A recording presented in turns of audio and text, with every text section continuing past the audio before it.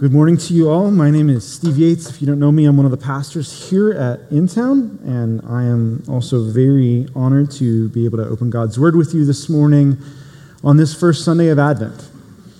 We've been using that word a lot. I want to kind of go a little bit deeper in a definition. Advent is simply a word that means coming. We've had that theme already running throughout our service, and it's this period of time where in the Christian church, we find a solidarity with the Old Testament Israelites. They were waiting, they were longing for the coming of the Messiah. And we know that Messiah is Jesus Christ. And yet we also still see the brokenness of our world. We feel its effects, and we long for him to come back. So there's that element of being able to look back and look forward. And so it means this is not a mournful season where we are not allowed to be happy until Christmas Day or something like that. But it does mean that we have kind of both themes, both emotions, celebration of what has come, who has come in Jesus, and also a longing for him to come back and to finish what he started. And so we can hold both of those together at once, and that's what it means to celebrate Advent. With that, we normally have an Advent series, and like every other year, we're going to start a new series for our Advent season today, and we're going to look at the book of Hebrews. Now, this is a little strange. It's not a normal book for Advent this time of year. You're usually looking at Matthew or Luke, maybe the Old Testament, but you guys have been asking for us to look at Hebrews for a while, so this is your shot. We're going to look at the book of Hebrews, but I want to explain a little bit as to why Hebrews before we actually look at Hebrews chapter 1 this morning. And to do that, I need to tell you one of my favorite things about the gospel, about the good news of Jesus. Let's look at a map. So, and I don't want to single out any individual religion around our world, but most of the time in the history of mankind, faith has been very much bound to culture. There's been this sense that if I believe in a certain God or believe in a certain series of truths, then I'm also buying into a worldview that's shaped by an individual people and their traditions and their ideas and their ethnicity and all of these different things. One of those most amazing things I find about Christianity is that Jesus came into this world in a cultural context. He did not come as this sort of neutral person floating above the ground that we somehow can think of him to be. And yet, when he sent forth his disciples into the world to tell everyone about him, just as the kids were singing this morning, he didn't say, go make everybody Jewish.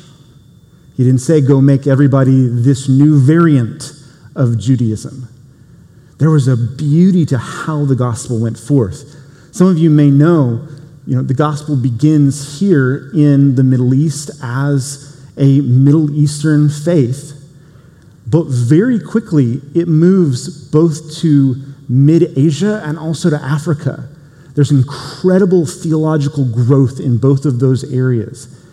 Europe would never know Jesus without North Africa knowing Jesus. And of course, as many of us know culturally, Christianity then goes from Europe all over to North America, South America, comes back around to East Asia, Australia, other places. The gospel does all of this because God loves culture. God loves people. He made us in our beautiful diversity and desires that all of us would come to know him as we are. Now, given our sinful and broken hearts, we don't necessarily stay that way. I hope we don't stay that way. But God loves us in our story. The gospel does four things to a culture when it kind of comes in and connects to a culture. The first thing it does is it celebrates some stuff. Imagine for a moment you have been invited over to coffee at a friend's house, and this friend happens to have young children. You'll likely go move into their house and sit down at the kitchen counter, and you will see drawings on the refrigerator. Now, obviously, these drawings are not Monet or Van Gogh quality, and yet your friend is proud of what their kid has made. God is proud of who he has made us to be. And there is an aspect of the gospel that comes in and delights in, shows God's delight in the creativity and the relationship and the growth and the technology and all of the things that God's creation, humanity, has done. I had a wonderful seminary professor years and years ago who would travel the world, and when he would go to different cultures, one of his favorite kind of games to play, questions to ask, was to ask people of different cultures what aspect of their culture did they expect to be present in the new creation. When Jesus comes back and everything gets made new, what are we going to be eating? How are we going to be dancing? What music are we going to be listening to? It was wonderful, wonderful conversation. And I wanted to start with this one because we actually jump usually too often to this second one first, which is that the gospel does come into culture and critique culture as well.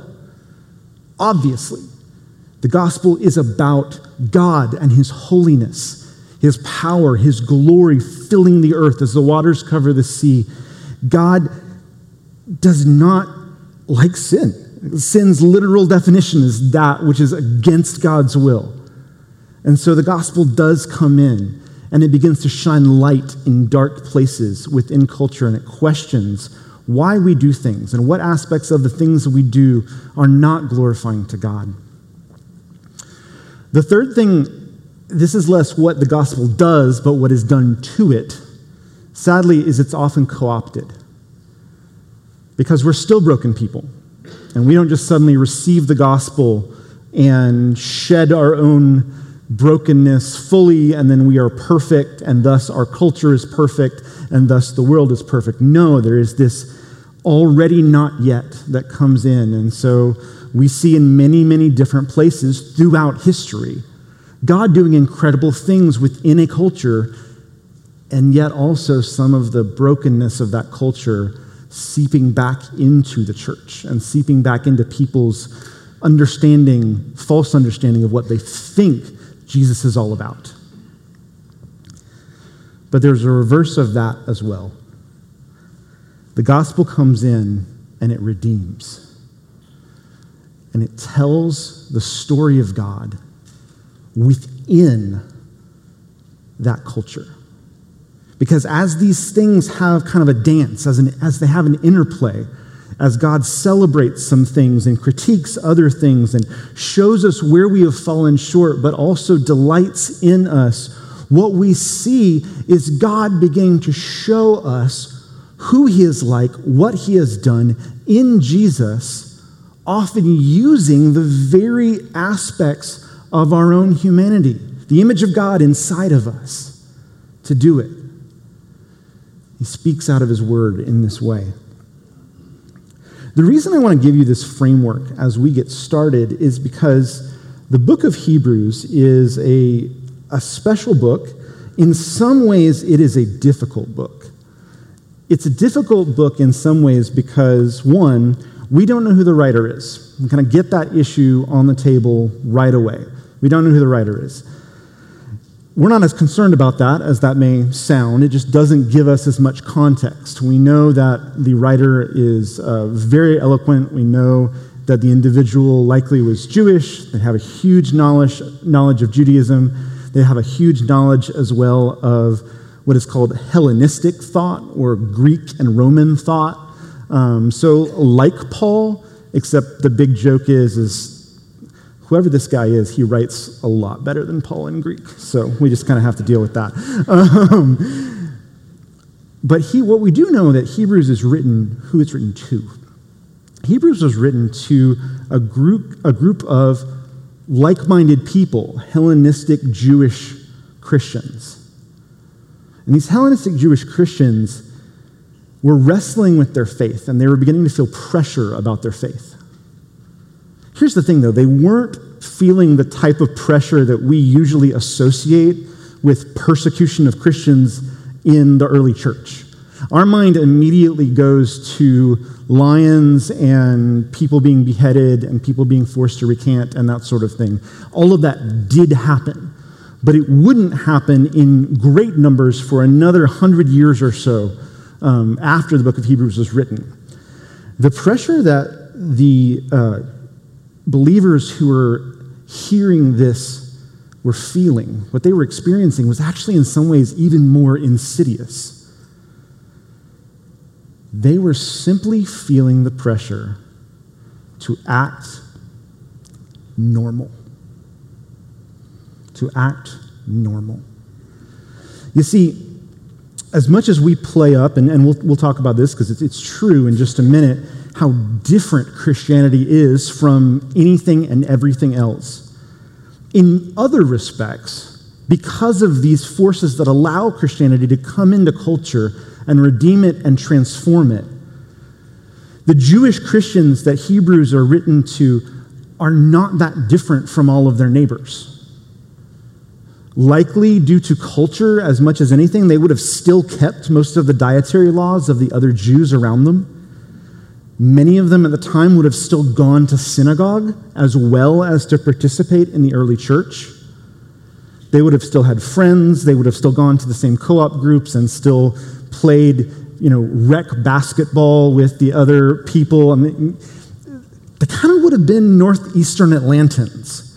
Think about it. I mean, just like us. So because of that, it was actually very easy. All they had to do to stop feeling that pressure was to make one little change. Just stop making Jesus the center of everything. Go along with your life, live kind of the way you're living anyway, except without Jesus. And yet somehow that Jesus click is radical and changes everything about who they are. I think that is why the book of Hebrews is so important for us as well today.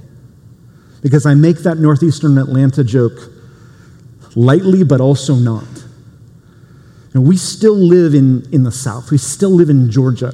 We probably actually live in one of the most, I know this doesn't feel it, but it's true, Christian-friendly American metro environments. Like, we're in one of the few metro cities where, especially above a certain age group, people don't look at you like psychotically for going to church. They might cock, one eye a little bit and just wonder about your church or something like that, but there's still this element of social acceptability for us. And so it's actually very, very easy to stop following Jesus. For any of us. It doesn't cost us a lot right now. It might one day, it might for our children, especially for our grandchildren, but it's actually pretty easy for us to blend into the background today. I think it's also very easy, and the writer of Hebrews doesn't go into this as much, but we can. It's also very easy to take the opposite approach, right? And to become belligerent and to become angry and to become loud, to take this position that says we refuse to blend into the background, and so we are going to scream from the rooftops and go tell it on the mountain that our kids beautifully sang this morning stops becoming about the gospel, but it becomes about setting ourselves apart and being angry. What Hebrews does is incredible and different, and it's why I think it's important for us to look at it at any time of year, but especially during Advent. It helps us see that what we are called to as Christians is not a middle ground between being active and different and kind of being quiet and friendly. It's not some middle ground that I think our society pulls us in one direction or another and just says we're lukewarm. It's not that. It's a third way. It's a different perspective entirely that says there is a way for you and I to not simply be faithful, but to be radically different, but also radically different where we are, in the people, among the people, in the jobs, in the neighborhoods, in the hobbies, in the everything that God has already called us to be. We can both be neighborly and completely and totally new. That's what Hebrews calls us to. That's what God calls us to. And what we get to see in Hebrews is, in some ways, a model of all of these things. Seeing the writer of Hebrews tell the story of the gospel to this very specific culture, to remind them, to encourage them, to strengthen them, and to give them language to tell others. That's what we need to do too. We have to, as a church, as a faith, be able to, from God's word and from what we learn in our world, tell our story. Hear it from God and tell our story in the good news, in language that encourages us and also sends us out to our neighbors. You'll notice we haven't yet done a scripture reading for this week, and there was a reason for that. We're going to do it now, but before we do it, either pay more attention than you normally do to the screens, or go ahead and open your worship guide back up, because we're going to do one thing slightly different. We're using a liturgy this morning, a liturgical response, which we usually do to the speaking of God's word, the word of the Lord, thanks be to God. We're actually going to use one that our students in IDX, our student ministry upstairs, use each and every week when we study Scripture. So I'm going to read for us and then stay just a little more alert than normal so that you can follow along.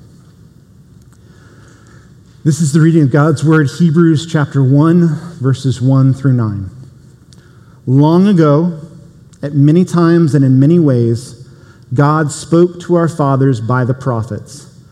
But in these last days, he has spoken to us by his Son, whom he appointed the heir of all things, through whom also he created the world.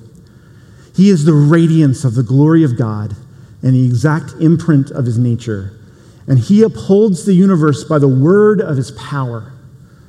After making purification for sins, he sat down at the right hand of the Majesty on high, having become as much superior to angels as the name he has inherited is more excellent than theirs. For which of the angels did God ever say, "You are my son, today I have begotten you"?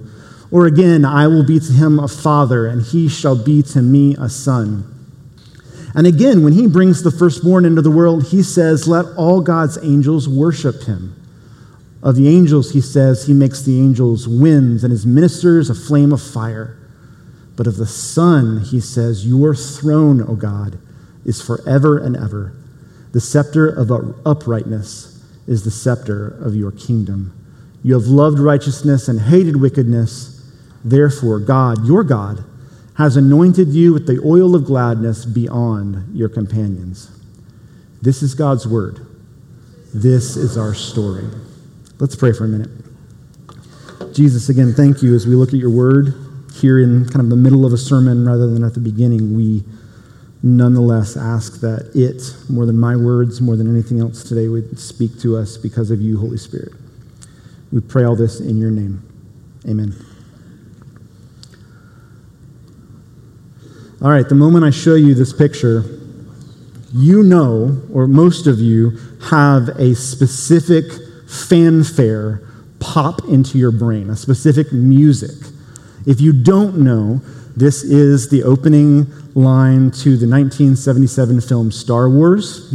Tiny little film, not much cultural impact. No, it of course is massive and is a huge multi-billion dollar franchise.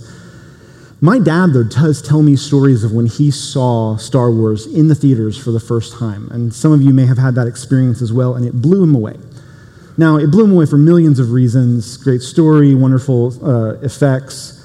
I've lost some of you already. It's okay. Follow me on this. Most music with respect to film scores are actually still very much influenced by both classical music and Broadway musical traditions. Now, these traditions begin slowly, and they ramp up, and they build, and they layer themes upon one another. This is why the Harry Potter music starts out with this little kind of twinkle and then begins and keeps moving. It's why most classical pieces start likewise and then build, and we add kind of certain sections in over time, and suddenly the bass builds and the drums build, and finally brass comes in, and you hear this loud bursting, highlighting a climactic moment. Not so with Star Wars. It blows your speakers out from the very beginning of its time. Hebrews does the same thing. Again, I've already told you, we don't have an author. We don't have Paul's normal, Paul and Timothy, servants of God. And I love Paul. Come on, I love Paul. But everyone knows that's what's coming in many of the New Testament letters. And it's friendly and it's wonderful. It's not what we get here. Here's what we get instead. What we get instead is the first 4 verses of Hebrews chapter 1. One are probably one of the most packed theological expressions of who Jesus is anywhere in the Bible. If you are a language geek, they are also a single sentence. So half of what we just read is just a massive run-on, talking over and over and over again about one thing, Jesus. And this is what it says. Long ago, in many ways, God spoke to our fathers by the prophets, but in these last days, he's spoken to us by his Son. Scripture calls Jesus the Son, the Word of God, whom he appointed the heir of all things, the heir of creation. Romans 8 goes into great detail about this. It talks about him creating the world. Colossians 1:15 talks about this. It describes him as the glory of God, as the image of God, going back to Genesis and to Exodus, the sustainer of the world, the purifier for sin. Some of the very last verses of the Old Testament, a reference to that. And is now sitting, as Mark 16 says, at the right hand of God, and then develops much further a theme throughout the next few verses that even the angels are subject to him. Now, in our culture, if you were to kind of set up a list of, we might call them defeater beliefs, kind of what are things that people struggle with about Jesus, I'm not sure what would be on your list. I might think about LGBTQ issues. I might think about issues of kind of why God allows sin and death. I might think of the history of the church. I might think about science. Those are all important conversations to have. They're conversations that we hope here at InTown you feel safe talking about. And one of the reasons we want this to be a place where that kind of conversation is safe to talk about is because while it seems like what I just read was very safe theologically, I don't think most of you are going to, reject the faith over Hebrews 1, verses 1 through 4. These were actually some of the hot button issues that the Hebrews would have, the listeners of Hebrews would have wrestled through. Like I said, it was very easy for them to blend into the background until they suddenly start talking about the Messiah being different than all of their Jewish neighbors expected him to be. Suddenly, we're not talking about a Messiah who's going to come and liberate Israel from the Romans anymore. We're talking about a Messiah who is not a man at all, who, while he is Jewish, transcends Judaism because he actually is the progenitor of the entire world, which logically actually means God loves those Romans who are hurting us just like he loves us. This passage goes into great detail about how Jesus is the heir, not just Israel, how Jesus is the purifier, not the sacrificial system, and how Jesus sits down at the right hand of the Majesty on high. This actually connects to a lot of stuff in the Old Testament that by this point, ironically, some Jewish theologians actually had started to write about as well and say, did we get this wrong? Have we missed something? Is the Messiah just supposed to be a man? Because that doesn't seem to gel with this passage and this passage and this passage. And that is why he goes into this long expose, and it'll pop up again in the book of Hebrews about angels. Because in Jewish thought at the time, God is God, but the closest thing they have to any other divine power is God's use of his messengers, these angels. How could a man be like that? Much less a man who dies. The book of Hebrews redeems and tells the story over again of the nation of Israel, showing them who Jesus is and why Jesus actually answers the desperate questions of their heart. Friends, Christianity does that for us as well. We don't have time to go into all things, but consider just for a moment the fact that our culture stands on ideas of freedom, on ideas of dignity, on ideas of human rights. What is amazing is that even secular philosophers will point out that these things don't exist in a culture without 2,000 years of Christian thought infecting the world. The very idea of human rights, even as it is being championed in the 1700s by Frenchmen who are devout atheists, is nonetheless centralized only if God has actually made us, if we actually have a shared humanity and a shared purpose and a shared meaning. Ideas of civil rights, ideas of women's rights, ideas of sexuality, even perspectives that are against Christianity itself, in many places do not exist without Christianity. We have a story that God speaks into and says, I'm here. I've always been here. I am not scared of what your kids are posting online. I am not scared of what you are reading in the news. I am not scared about politics or the state of the environment or the world or whatever. I am here in your midst. And so, really just one point this morning. When you and I celebrate Christmas, when we engage in Advent, when we look at the language verse 6 here in Hebrews uses when he, God, brings the firstborn into the world,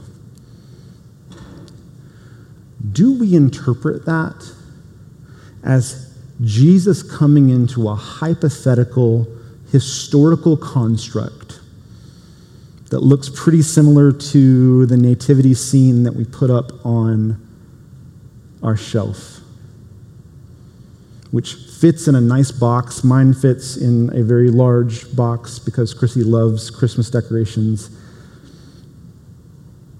But it fits in there. It's really, really easy to put back in there and put in our basement. Or do we see Jesus coming into the world as Jesus coming into our world? The world you wake up into, the world you read the Washington Journal about, the world that you listen to talk radio about, the world that you struggle in. Is Jesus here? If Jesus is here, if he is real, there are two things that are true, and it's what I want to leave us with. Number one, if he is here, if he is not a hypothetical construct, then all these things are true about him. And he demands our loyalty, our love, our devotion, our consideration at least. It's, again, very easy not only to shrink the world down, but to shrink during this season him down into little baby Jesus. But here's the other thing that's just as true. The writer of Hebrews begins showing Jesus being the center, not as a theological hurdle that says for you to be a follower of Jesus, you must jump this high. It's not what he's doing. Again, remember, this is not first and foremost an apologetic text anyway. First and foremost, it's to Christians already. The reason he does this is because if these things are true about Jesus, I want to show you something else. If those things were true about Jesus, this is also true of you. If Jesus is actually the Word of God, 1 John tells us the Word of God abides in us. If Jesus is actually the heir of God, Galatians 3 says we are actually heirs with Christ. If Jesus is the creator of the world, then we as his children are caretakers of that world. If Jesus is the glory of God, then we literally have seen the same glory of God that showed up to Moses on the mountain. If Jesus is the image of God, 1 Corinthians 11 says, so are we. If Jesus is the purifier of the world, then we are purified and have the opportunity to take that message into the world. If Jesus is seated at the right hand of God, Ephesians tells us we are actually seated with him.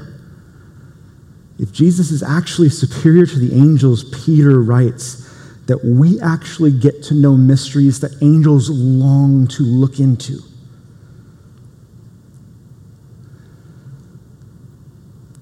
I was raised on a brand of Christianity that I am very grateful for in many ways. But one of the ways that I've wrestled with, and I've talked about this before openly, is that I was kind of raised with this idea that if you were a really serious Christian, that you went off and became a missionary somewhere. And I love our missionaries. But it was the only way to be a Christian. So I grew up with this longing to go move to some country whose name I could never pronounce and go tell people who had never heard of the gospel before about Jesus. And then Jesus planted me not in a country far off to tell people who had never heard of him that. He planted me in college, and then planted me in seminary, and then planted me in the West, and then planted me here in Atlanta. And he planted me as a husband, and he planted me as a dad.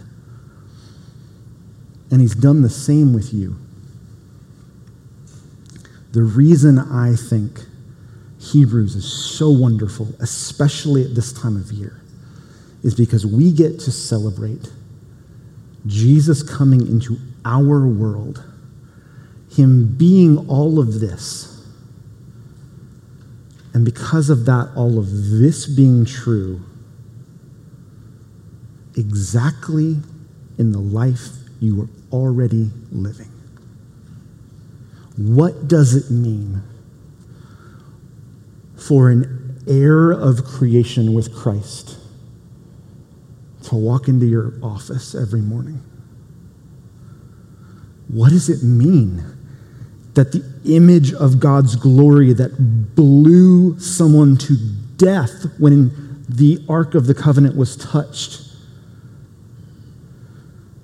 wakes up with a crying baby at night in your house?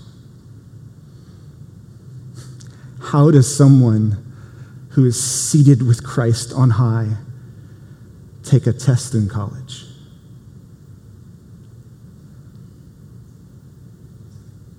This changes everything. Jesus being born into our world, being who he is, and changing everything about who we are, allows us to live in our real world and also for it to be radically, radically different. Let's pray. Jesus, would you give us humility, encouragement, boldness, quietness, whatever you know we need this morning. We love you and pray this in your name. Amen.